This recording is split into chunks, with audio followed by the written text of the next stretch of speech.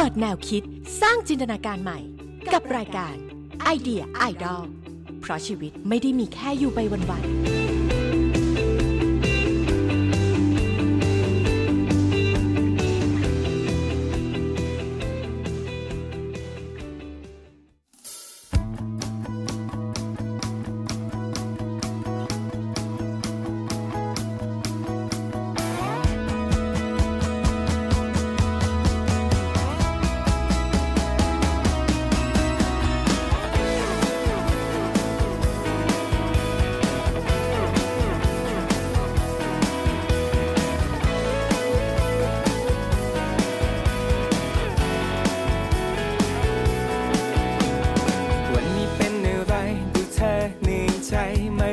ใสเลยดูไม่เหมือนกับเธอที่คุ้นเคยเจอแต่เรื่องไม่ดีใช่ไหมเธอวันนี้ไม่เป็นใจก็ไม่เป็นไรไม่ต้องเศร้าไปต่อให้เรื่องอะไรที่ต้องเจออยากให้รู้ฉันอยู่ข้างๆเธอแม้ใครไม่รักแต่ฉันรักเธอและฉันจะไม่ไปไหนแม้โลกโหดร้ายให้เธอมั่นใจเราจะผ่านมันไปด้วยกันรู้ว่าเหนื่อยมากเลยไหมให้ฉันกอดนานๆเธอหายดีนี่ใช่ไหมให้ฉันกอดไม่เป็นไรไม่เป็นไรอยากบอกว่าเธอเก่งมากเลยอยากบอกว่าเธอเก่งมากเลย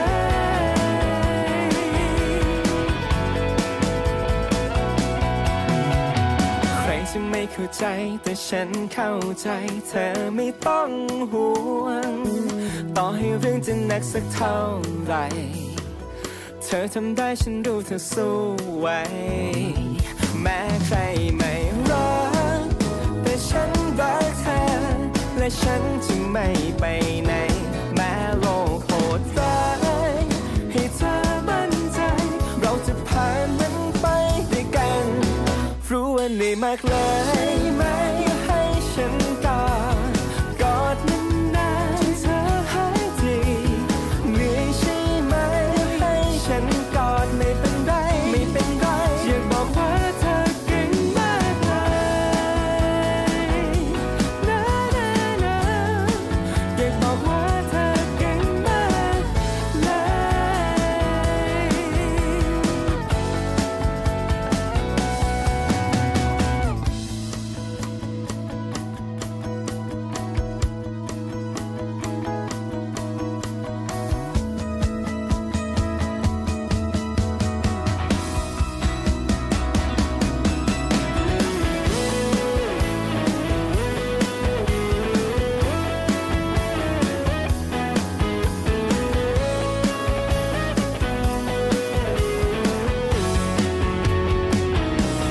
รู้ว่าเหนื่อยมากเลย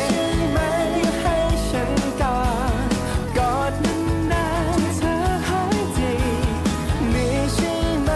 ให้ฉันกอดไม่เป็นไรไม่เป็นไรอยากบอกว่าเธอเก่งมาก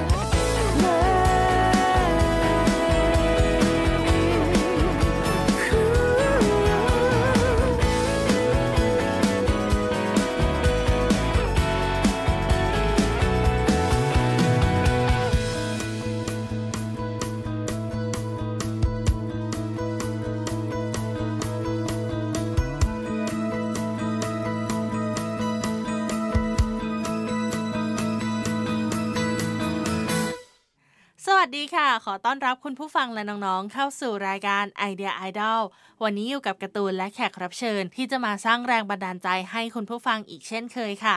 เป็นยังไงกันบ้างคะสงกรานต์ที่ผ่านมาได้กลับบ้านไปชาร์จพลังกายพลังใจกันบ้างหรือเปล่าเอ่ยเหมือนกับในเพลงที่จบไปเมื่อสักครู่กับเพลงชาร์จแบตของวงมีนค่ะเพลงความหมายดีๆที่จะทำให้คุณผู้ฟังรู้สึกถึงการชาร์จพลังกายพลังใจมันเป็นเพลงที่มีความหมายดีมากๆเลยนะรู้ว่าเหนื่อยมากเลยใช่ไหมมาให้ฉันกอดนานๆจนใจหายดี มันเป็นความรู้สึกที่ดีมากๆเลยเนาะการที่มีใครสักคนเนี่ยเข้าใจรับรู้ความรู้สึกของเราแทบไม่ต้องพูดอะไรกันเลยแค่กอดกันเท่านั้นก็ทำให้เราเนี่ยได้ชาร์จทั้งพลังกายแล้วก็พลังใจอย่างสงกรานต์ที่ผ่านมาเนี่ยใครได้กลับไปกอดคนที่บ้านบ้างเอ่ยหรือว่าได้กลับไปกอดเพื่อนกอดพี่กอดน้องกอดคนที่เรารักเราคิดถึงแต่ว่าอาจจะไม่ได้มีเวลาไปเจอเขาไปหาเขาหรือแม้กระทั่งกอดตัวเองค่ะคุณผู้ฟังในวันที่เรามัวแต่เรียนมัวแต่ทำงานมัวแต่ตั้งใจสอบเนี่ยมันอาจจะทำให้เราลืมคนที่บ้านลืมเพื่อนลืมตัวเองไปวันหยุดยาวๆแบบนี้แหละค่ะถือเป็นโอกาสพิเศษเลยที่ทำให้เราได้กลับไปกอดคนที่รักคนที่คิดถึงได้ใช้เวลากับคนที่รักได้ใช้เวลากับตัวเองได้ชาร์จพลังกายพลังใจเพื่อให้เรามีแรงกลับมาเรียนกลับมาทำงานที่เรารักกันอีกครั้งหนึ่งค่ะและสำหรับไอเดียไอดอลสเปเชียลวันนี้กระตุ้นก็พาแขกรับเชิญคนหนึ่งที่เขาเอาความชอบความรักในการทำสิ่งนี้มาทำให้เป็นอาชีพซึ่งก็ต้องบอกเลยว่าฝีมือของเขาเนี่ยดีมากๆเลยถ้าใครชอบเล่น TikTok เนี่ยเชื่อว่าจะต้องเห็นผลงานของเธอคนนี้แล้วบ้างเป็นงานกระดาษค่ะไม่ว่าจะเป็นการ์ดหรือว่าจะเป็นของขวัญของชำร่วยต่างๆก็ล้วนทำมาจากกระดาษที่ตัดด้วยมือเธอทั้งนั้นเลยซึ่งชิ้นงานเหล่านี้ก็ส่งต่อรอยยิ้มให้ผู้ที่ได้รับแล้วก็ผู้ที่ได้พบเห็นมากมายสมกับชื่อแบรนด์ของเธอก็คือยิ้มเล็กๆค่ะบอกชื่อแบรนด์กันไปขนาดนี้แล้วเนี่ยคุณผู้ฟังอาจจะเคยเห็นแล้วแหละหรือถ้าใครยังไม่เคยเห็นเซิร์ชได้เลยนะคะตอนนี้เพราะว่าผลงานของเธอแต่ละชิ้นเนี่ยสวยมากๆจริงๆจนอดไม่ไหวที่จะชวนเธอมาพูดคุยกันในวันนี้ถึงความเป็นมาว่าทำไมเนี่ยเธอถึงนำงานกระดาษที่จริงๆแล้วเนี่ยสมัยนี้เนี่ยใครๆก็ส่งการอวยพรกันทางอินเทอร์เน็ตเนาะทำไมเธอถึงยังทำงานกระดาษแล้วงานกระดาษของเธอก็เรียกว่าเป็นเอกลักษณ์โดดเด่นสวยงามมากๆซึ่งกว่าจะมาเป็นแบรนด์ยิ้มเล็กๆอย่างทุกวันนี้เนี่ยการ์ตูนแอบไปรู้มาว่าจริงๆตอนแรกเนี่ยแทบไม่มีใครเห็นด้วยกับคุณปลาเลยค่ะที่จะนำการตัดกระดาษที่เธอรักเนี่ยมาเป็นอาชีพเธอผ่านเรื่องราวเหล่านั้นมาได้อย่างไรแล้วสุดท้ายยิ้มเล็กๆเป็นยิ้มเล็กๆได้อย่างไรวันนี้เราไปหาคำตอบด้วยกันค่ะถ้าคุณผู้ฟังกับน้องๆพร้อมแล้วเราไปพูดคุยกับคุณปลาเจ้าของแบรนด์ยิ้มเล็กๆกันเลยดีกว่าค่ะในช่วงของไอเดียไอดอลสเปเชียลค่ะไอเดียไอดอลปฏิวัติมุมคิดพลิกมุมชีวิตด้วยแรงบันดาลใจ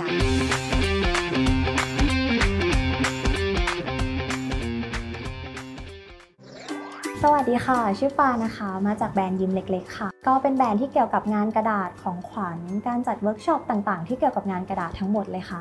จุดเริ่มต้นเริ่มมาจากที่บ้านปาค่ะเปิดเป็นร้านถ่ายเอกสารแล้วก็ปาเนี่ยก็ช่วย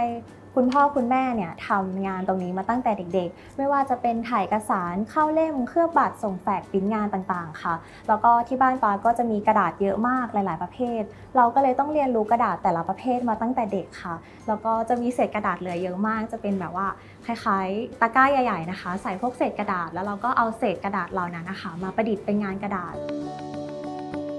ชิ้นแรกตอนที่กำลังจะเริ่มเปิดร้านก็คือจะเป็นชิ้นนี้ก็คือเหมือนตอนนั้นปาเรียนมหาลัยปี3อะค่ะแล้วก็ต้องการจะทำให้รุ่นพี่ที่เรียนปี5ค่ะเขาเรียนจบมหาลัยแล้วก็เลยได้สร้างเป็นชิ้นนี้ขึ้นมาค่ะในช่วงนั้นนะคะสภาพแวดล้อมกับเพื่อนๆมีผลมากที่ทำให้เราแบบอยากจะไปเป็นอะไรอยากทำอะไรคือเพื่อนๆรอบข้างปาค่ะทุกคนเนี่ยเขาเปิดร้านที่ต่างๆใน IG กันเยอะมากไม่ว่าจะเป็นร้านวาดรูปรับปั้นแล้วก็หรือว่าเป็นของขวัญจิวเวลรี่ต่างๆอะค่ะพอเราเห็นเพื่อนเราทำแล้วก็เหมือนแบบความรู้สึกของวัยรุ่นอะเราก็เลยแบบว่างั้นอยากทำบ้างก็เลยลองเลือกทำในสิ่งที่ตัวเองอยากทำแล้วก็ชอบทำดูก็เลยมาเลือกเป็นงานกระดาษค่ะจริงๆตอนตั้งชื่อแบรนด์นะคะปาก็ลิสต์มาหลายร้อยชื่อเลยเหมือนแบบพิมพ์ใน Word อะค่ะหลายร้อยชื่อทั้งไทยภาษาอังกฤษแล้วก็รู้สึกว่าสุดท้ายแล้วเนี่ยอยากจะตั้งเป็นภาษาไทยเผื่อวันนึงจะดัง ดังไปต่างประเทศแล้วแบบว่าโอเคให้คนที่อื่นทั่วโลกเขารู้ว่าเนี่ยมาจากประเทศไทยนะเป็นแบรนด์ของไทยปาก็เลยเลือกที่จะเป็นภาษาไทยส่วนคำว่ายิ้มเล็กๆปาตั้งใจว่าอยากจะเป็นแบรนด์ที่เกี่ยวกับของขวัญอยู่แล้วล่ะปาก็เลยเอาความรู้สึกของลูกค้าหรือโมเมนต์ลูกค้าที่ได้รับของขวัญจากเราอะค่ะว่าเขาจะเกิดความรู้สึกยังไงบ้างก็เลยอยากให้เขามีรอยยิ้มก็เลยเลือกคำว่ายิ้มมาส่วนคำว่าเล็กๆเนี่ยมาจากพวกชิ้นส่วนเล็กๆของงานกระดาษอะค่ะที่เราพยายามตัดแล้วเอามาประกอบกันเป็นงานชิ้นใหญ่อย่างเงี้ยค่ะก็เลยเป็นที่มาของคำว่ายิ้มเล็กๆค่ะจริงๆว่าปาภูมิใจทุกงานเลยเพราะว่าแต่ละงานเนี่ยมีสตอรี่มีคุณค่าของลูกค้าที่แตกต่างกันค่ะอย่างเช่นชิ้นนี้เนี่ยลูกค้าเขาก็จะทำครบรอบกับแฟนเขาใช่ไหมคะเขาก็จะบีบรายละเอียดมาเลยว่าอยากได้กลิ่นอายความเป็นแฮร์รี่พอตเตอร์นิดนึง โทนภาพรวมเป็นสีเขียวฟ้าครีมมีลูกสาวของเขาที่เป็นน้องหมามีดอกทานตะวันดอกเดซี่ที่เขากับแฟนเนี่ยค่ะชอบกันทั้งคู่เนี่ยค่ะฟ้าก็รู้สึกว่าแม้จะเป็นงานการ์ดเล็กๆหรืองานชิ้นใหญ่ที่ปาเคยทำอะค่ะทุกอันมันมีมินนิ่งมีความหมายคุณค่าของมันที่มันเฉพาะตัวก็เลยรู้สึกว่าชอบทุกชิ้นค่ะด้วยความที่ปาเป็นเด็กต่างจังหวัดใช่ไหมคะคุณพ่อคุณแม่เนี่ยก็จะมี mindset ว่าอยากให้ลูกรับราชการค่ะอันนี้เป็น mindset ที่แบบว่าเป็นคนในยุคของเขาอันนี้ปาก็เข้าใจตรงนั้นแล้วก็เขาไม่ได้สนับสนุนให้ปาอยากเรียนศิลปะมาตั้งแต่แรกแล้วพอยิ่งปามาเลือกอาชีพที่มันดูค่อนข้างจะมั่นคงยากอะค่ะในการทำงานกระดาษที่ยังไม่ค่อยมีใครรู้จักอะค่ะก็ค่อนข้างค้านเลยว่าแบบไม่อยากให้ทำนะกลัวไปไม่รอดจะแบบถ้าจะตัดกระดาษจนถึงอายุ30-35อย่างเงี้ยจะทำไหวหรอมันจะมีคนซื้อหรอตอนแรกเขาก็มองในลักษณะนั้นนะคะ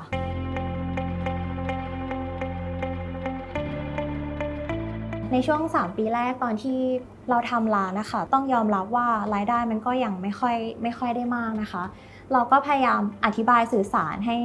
คุณแม่เข้าใจว่าสิ่งที่เราทำตรงนี้เรามีความสุขจริงๆนะเราชอบทำเราอยากทำจริงๆแต่พอเวลาผ่านไปปาก็ได้เรียนรู้ว่าสิ่งที่เราบอกแม่ว่าเรามีความสุขมันเป็นแค่นามธรรมเขาจับต้องไม่ได้ว่าแล้วความสุขแล้วมีชีวิตอยู่รอดหรือว่าแบบใช้ชีวิตของตัวเองได้ไหมก็เลยค้นพบว่าแม่มายอมแล้วตรงแบบหาตังค์ให้แม่ได้ก็คือแบบเงินเท่านั้นค่ะที่ knock everything ค่ะเงินเท่านั้นค่ะที่ knock everything ค่ะพอเราทำงานหาเงินให้คุณแม่ค่ะดูแลครอบครัวดูแลตัวเองได้อย่างดีอะค่ะเขาก็จะไม่มาว่าเลยก็คือปารู้สึกว่าเรื่องเงินเรื่องคุณภาพชีวิตอะค่ะมันก็เป็นหลักฐานทางรูปธรรมที่ทำให้คุณแม่ยอมรับกับงานตรงนี้ได้ค่ะ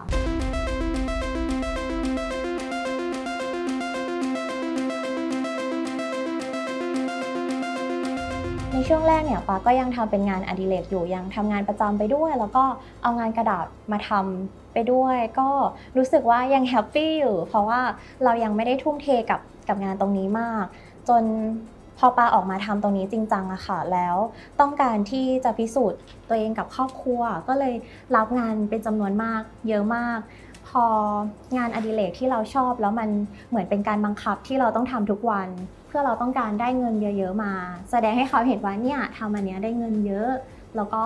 แต่เราไม่มีเวลาหยุดพักหรือว่าเรา manage เวลาของตัวเองไม่ดีเลยมันทุกอย่างมันไม่สมดุลทำให้ปารู้สึกเบิร์นเอาท์กับงานตรงนี้แล้วก็มีช่วงที่เลิกทำไปประมาณ6 เดือนนะคะคือกลับไปคิดว่าเรายังชอบงานกระดาษอยู่ไหมแล้วก็งานตรงนี้ที่ทำอะทำไมเราทำแล้วมันไม่มีความสุข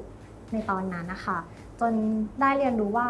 จริงๆไม่ว่างานไหนทุกงานนะคะงานที่เรารักหรืองานที่เราไม่ชอบอะคือเราต้องหาเวลาปรับสมดุลที่จะอยู่กับเขาได้อะค่ะอย่างงานตรงนี้ค่ะคือปารู้ตัวว่าปาเป็นคนชอบครีเอทมากกว่าที่จะทำตามแพทเทิร์นเดิมๆซ้ำๆปาก็เลยพยายามที่จะขยายงานไปในแบบอื่นๆมากขึ้นในการที่ทำคอนเทนต์ครีเอเตอร์ใน TikTok คือเราได้ครีเอทวิดีโอต่างๆที่เป็นหัวข้อที่เราอยากจะสอนของเราเองอะค่ะโดยที่ไม่ได้มีสคริปต์หรือว่าไม่ได้มีความต้องการของลูกค้ามาคุมแต่คือเราได้ครีเอทเองอะค่ะตรงนั้นก็เหมือนแบ่งไปทำตรงนั้นประมาณ 30% แต่งานในพาร์ทของขวัญเนี่ยค่ะปาก็ยังทำอยู่ยังรู้สึกว่ามันมีคุณค่าต่อลูกค้าก็ยังแบ่งอีก 30% อะไรเงี้ยค่ะส่วนที่เหลือก็เอาไปทำไปจัดสอนเวิร์กช็อปมันก็เลยได้กระจายไปหลายๆอย่างอย่างเงี้ยค่ะมันเลยเป็นจุดที่สมดุลที่รู้สึกว่าตรงนี้เราแฮปปี้แล้วค่ะจุดเริ่มต้นที่ทำ TikTok นะคะปาต้องการจะทำช่องทาง TikTok ให้เป็นช่องทางการตลาดของแบรนด์ตัวเองค่ะด้วยความที่รู้สึกว่าใน Instagram อะค่ะปาเริ่มจาก Instagram ใช่ไหมแล้วก็ช่องทางยิงแอดต่างๆเลยแบบเนี้ยปารู้สึกว่ามันไม่ค่อยได้ผลก็แล้วปาก็เลยไปฟัง Clubhouse แล้วมีศิลปินท่านหนึ่งเขาแนะนำเลยว่าถ้าใครมาสายศิลปะอยากแนะนำให้ไปทำ TikTok มันสามารถที่จะสร้างตัวตนได้จริงๆแล้วก็ทำให้เป็นที่รู้จักแล้วเขาก็เพิ่มโอกาสต่างๆในการทำงานของเขาเยอะมากอย่างเงี้ยค่ะตอนนั้นก็ไม่ได้สนใจทางแพลตฟอร์มนี้เพราะคิดว่าอาจจะเป็นในด้านความบันเทิงอย่างเดียวแต่พอได้ยินแบบนั้นนะคะก็เหมือน เพิ่งรู้ว่า TikTok เนี่ยพยายามที่จะสร้างแนวทางครีเอเตอร์ให้มีคอนเทนต์ในสายความรู้สายศิลปะสายอาหารต่างๆหลากหลายปาก็เลยเข้าไปทำเพื่อให้เป็นที่รู้จักของแบรนด์มากขึ้นคลิปแรกๆเราก็ทำเป็นแบบว่าคล้ายๆแบบงานแพ็คของธรรมดาเพื่อให้รู้ว่าอ๋อร้านเราขายอะไรแค่นั้นเลยค่ะปรากฏว่าคลิปมันไม่แมสแล้วก็ไม่ได้ผลตอบรับที่ดีอย่างเงี้ยค่ะปาก็เลยพยายามจับแนวทางว่าคลิปไหนที่ทำแล้วมันจะมี engagement ที่ดีก็เลยงั้นเราลองวาดรูปละกันเพราะว่าเราเห็นคนอื่นทำวาดรูปแล้วก็ยอดวิวดีมากก็ยอดวิวดีจริงค่ะล่าสุดน่าจะ4 ล้านวิวแต่ปารู้สึกว่าได้ยอดวิวมาได้ยอดไลค์และคนติดตามมาเยอะมากคนติดตามนั้นไม่ใช่ทาร์เก็ตไม่ใช่ลูกค้าที่เราต้องการเพราะว่าจะเป็นเด็กเล็กๆหมดเลยค่ะปาก็เลยมีการปรับคอนเทนต์ไม่วาดรูปละค่ะคือวาดรูปถ้าทำทีไรเนี่ย engagement ดีแต่ว่าจะได้เด็กๆมาติดตามอย่างเงี้ยค่ะแล้วก็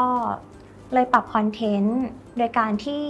นำเสนอโปรเซสในการทำงานกระดาษ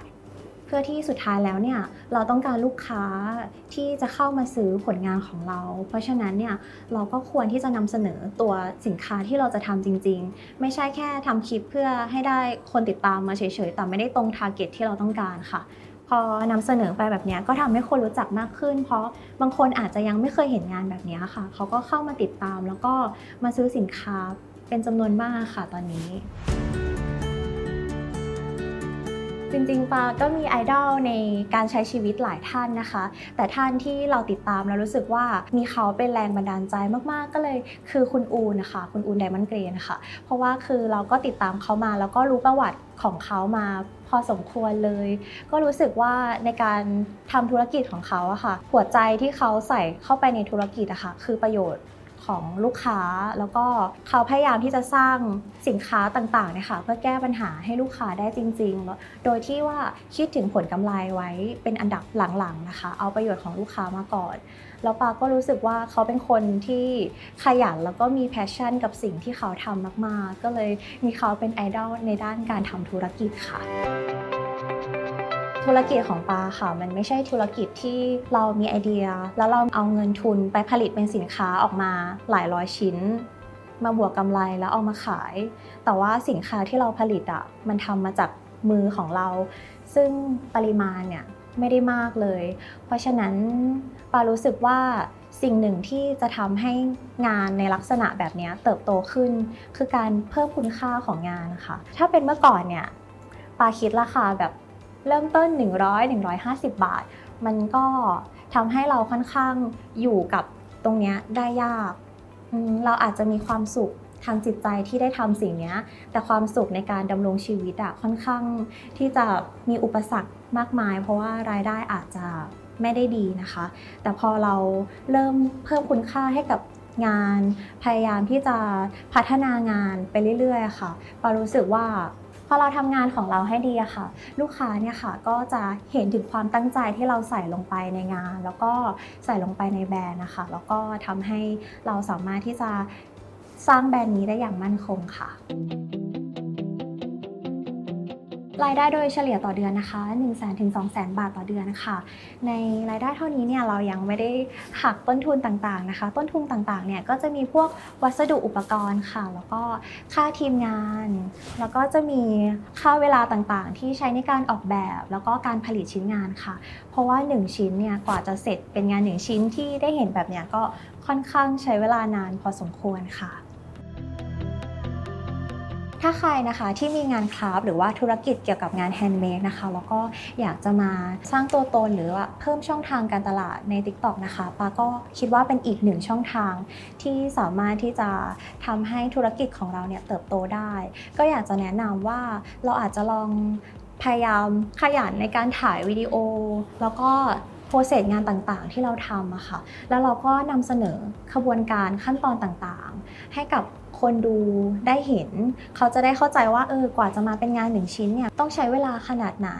แล้วเราแบบใส่คุณค่าอะไรไปงาน1ชิ้นบ้างค่ะแล้วก็พยายามนำเสนอความเป็นตัวของตัวเองเราไม่จำเป็นจะต้องแบบเห็นว่าถ้าทำคลิปสายตลกมันก็ยอด engagement ดีไม่จำเป็นค่ะเป็นตัวของตัวเองไปเลย 100% เพราะว่าถ้าเราทำไปสักระยะ เราจะไม่รู้สึกฝืนเลยแล้วก็พยายามนำเสนอในแง่มุมหลายๆอย่างอาจจะไม่ใช่แค่แบบถ่ายสินค้าแล้วก็นำเสนออย่างเดียวแต่อาจจะต้องคิดถึงว่าช่องของเรา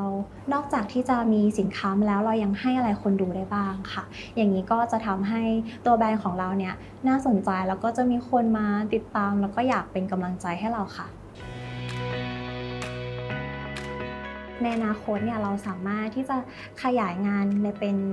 สเกลใหญ่ๆมากขึ้นค่ะแล้วปาก็อยากจะทำแบรนด์ที่เกี่ยวกับความสัมพันธ์ของผู้คนปาอาจจะเริ่มจาก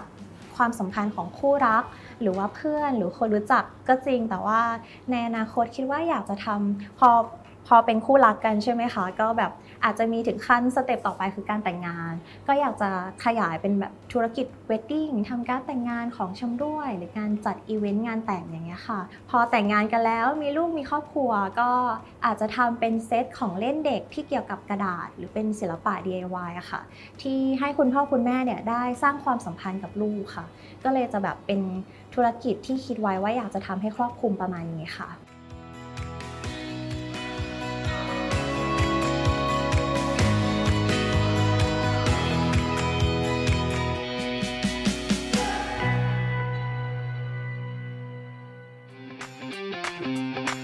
ไอเดียไอดอล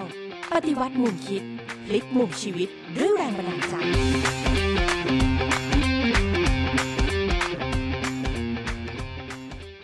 และทั้งหมดนี้ก็คือเรื่องราวของคุณปลาเจ้าของแบรนด์ยิ้มเล็กๆเรียกได้ว่าแบรนด์นี้เนี่ยเกิดขึ้นจากความรักความชอบชิ้นงานทุกชิ้นก็เกิดขึ้นด้วยความตั้งใจแล้วก็ความใส่ใจที่คุณปลาใส่ลงไป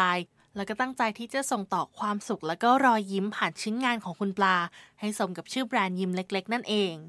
ต้องบอกคุณผู้ฟังเลยว่ากว่าจะมาเป็นแบรนด์ยิ้มเล็กๆแบบวันนี้เนี่ยคุณปลาก็ผ่านอะไรมาเยอะเหมือนกันเนาะซึ่งหลายๆครั้งกับอุปสรรคใหญ่ๆของหลายๆคนเนี่ยที่การ์ตูนสัมภาษณ์มาเนี่ยมันก็จะเป็นเรื่องของการที่ครอบครัวเนี่ยไม่ได้สนับสนุนเราไปในทางที่เรารักเราชอบในช่วงแรกๆต้องทำความเข้าใจกันก่อนเนาะว่าความห่างของเจนของอายุเนี่ยมันอาจจะทำให้เขาไม่เข้าใจในหลายๆอย่างที่เราทำอยู่มันทำให้มีกำแพงความห่วงใยที่หนามากๆการที่เราจะทำให้เขายอมรับในสิ่งที่เขาไม่เข้าใจเนี่ยเราอาจจะต้องอธิบายหรือว่าให้เวลาเขาหน่อยในการทำความเข้าใจในสิ่งที่เราทำอยู่สุดท้ายแล้วที่เขาเป็นห่วงที่เขาเตือนเนี่ยก็เพราะว่าเขารักเราอยากให้เราเนี่ยได้ดีส่วนคุณพ่อคุณแม่ก็เปิดใจกว้างๆนะคะสิ่งที่ลูกทำในวันนี้เนี่ยเราอาจจะยังไม่เข้าใจเขา 100% หรอกในยุคของเราแล้วก็ยุคของเขาเนี่ยค่อนข้างต่างกันค่ะคุณพ่อคุณแม่เพราะฉะนั้นในการทำอะไรเนี่ยผลลัพธ์มันไม่เหมือนกับสมัยก่อนแล้วอยากให้เปิดใจทำความเข้าใจกับเขาอาจจะต้องใช้เวลาสักหน่อยก็ไม่เป็นไรค่ะเพราะว่าสุดท้ายแล้วที่เขาทำทุกๆอย่างไปเขาก็อยากเห็นรอยยิ้มของคุณพ่อคุณแม่อยากให้คุณพ่อคุณแม่ภูมิใจในตัวเขาเพราะฉะนั้นวันนี้ยังมีคำถามหรือว่ายังไม่เข้าใจในสิ่งที่ลูกทำไม่เป็นไรแต่ว่าอยากให้อยู่ข้างๆลูกไว้นะคะเพราะคุณพ่อคุณแม่ก็คือกำลังใจที่ดีที่สุดของลูกค่ะเราต่างเป็นห่วงกันเราต่างรักกันเราต่างอยากเห็นอีกฝ่ายมีความสุขงั้นมันจะดีกว่าไหมถ้าเราก้าวออกมาคนละก้าวทำความเข้าใจในความรักความเป็นห่วงความหวังดีที่มีให้กันแล้วสุดท้ายเราก็จะยิ้มให้กันได้ด้วยใจที่มีความสุขทั้งคู่นั่นเองค่ะวันนี้การ์ตูนก็เลยอยากฝาก1เพลงเอาไว้ให้ทุกคนได้ฟังกันค่ะชื่อว่าเพลงความสุขของฉันคือการที่เธอยิ้มได้จากมนมนิกและฟองเบียร์นั่นเองค่ะสำหรับช่วงนี้ก็หมดเวลาของไอเดียไอดอลลงแล้วนะคะคุณผู้ฟังสามารถกลับมาเจอกันได้ใหม่ทุกวันอาทิตย์เวลา 16:05 น.ทางจุฬา Radio Plus FM 101.5 MHz หรือว่าถ้าใครพลาดฟังรายการสดไปก็สามารถไปฟังย้อนหลังกันได้ที่ curadio.jula.ac.th curadio.jula.ac.th ค่ะและสำหรับ Idea Idol Special แบบนี้ก็สามารถไปรับชมการสัมภาษณ์แขกรับเชิญทุกๆคนเนี่ยได้ที่ YouTube Channel CU Radio Channel Facebook Fanpage สถานีจุฬา CU Radio รวมไปถึงติดตามกันได้ในช่องทางล่าสุดค่ะกับ Spotify Podcast จุฬา Radio Plus นั่นเองค่ะสำหรับวันนี้ Idea Idol หมดเวลาลงแล้วค่ะการ์ตูนแล้วก็ทีมงานคงต้องขอลากันไปก่อนสำหรับสัปดาห์นี้สวัสดีค่ะ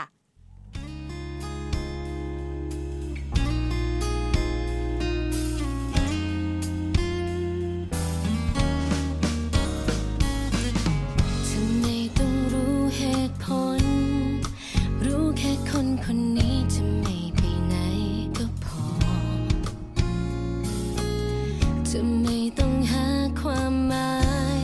แค่หาว่าสิ่งไหนที่เธอต้องการ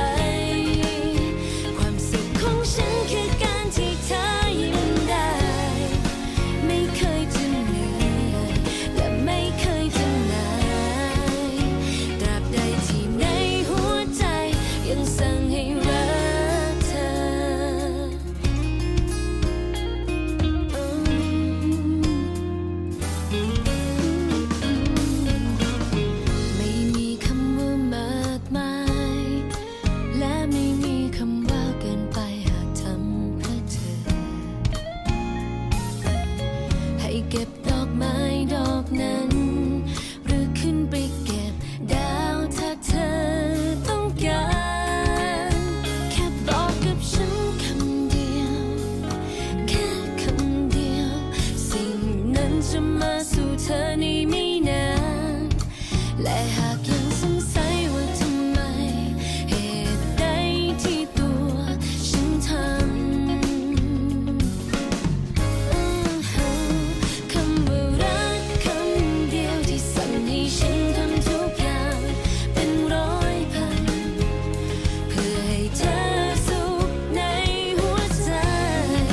ไม่มีวันไหนจะเบื่อและคิดที่จะหยุดทำหากคำว่ารักนั้นยังคงสั่งให้ฉันทุ่มเทต่อไปความสุขของฉันคือการที่เธอยิ้มได้ไม่เคยจะเหนื่อยและไม่เคยจะเหนื่อยตราบใดที่ในหัวใจยังสั่งให้รักเธอ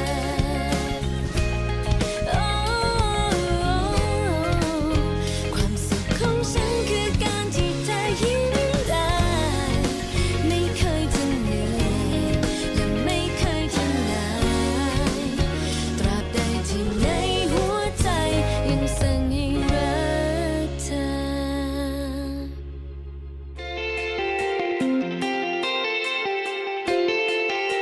เปิดแนวคิดสร้างจินตนาการใหม่กับรายการไอเดียไอดอลเพราะชีวิตไม่ได้มีแค่อยู่ไปวันๆ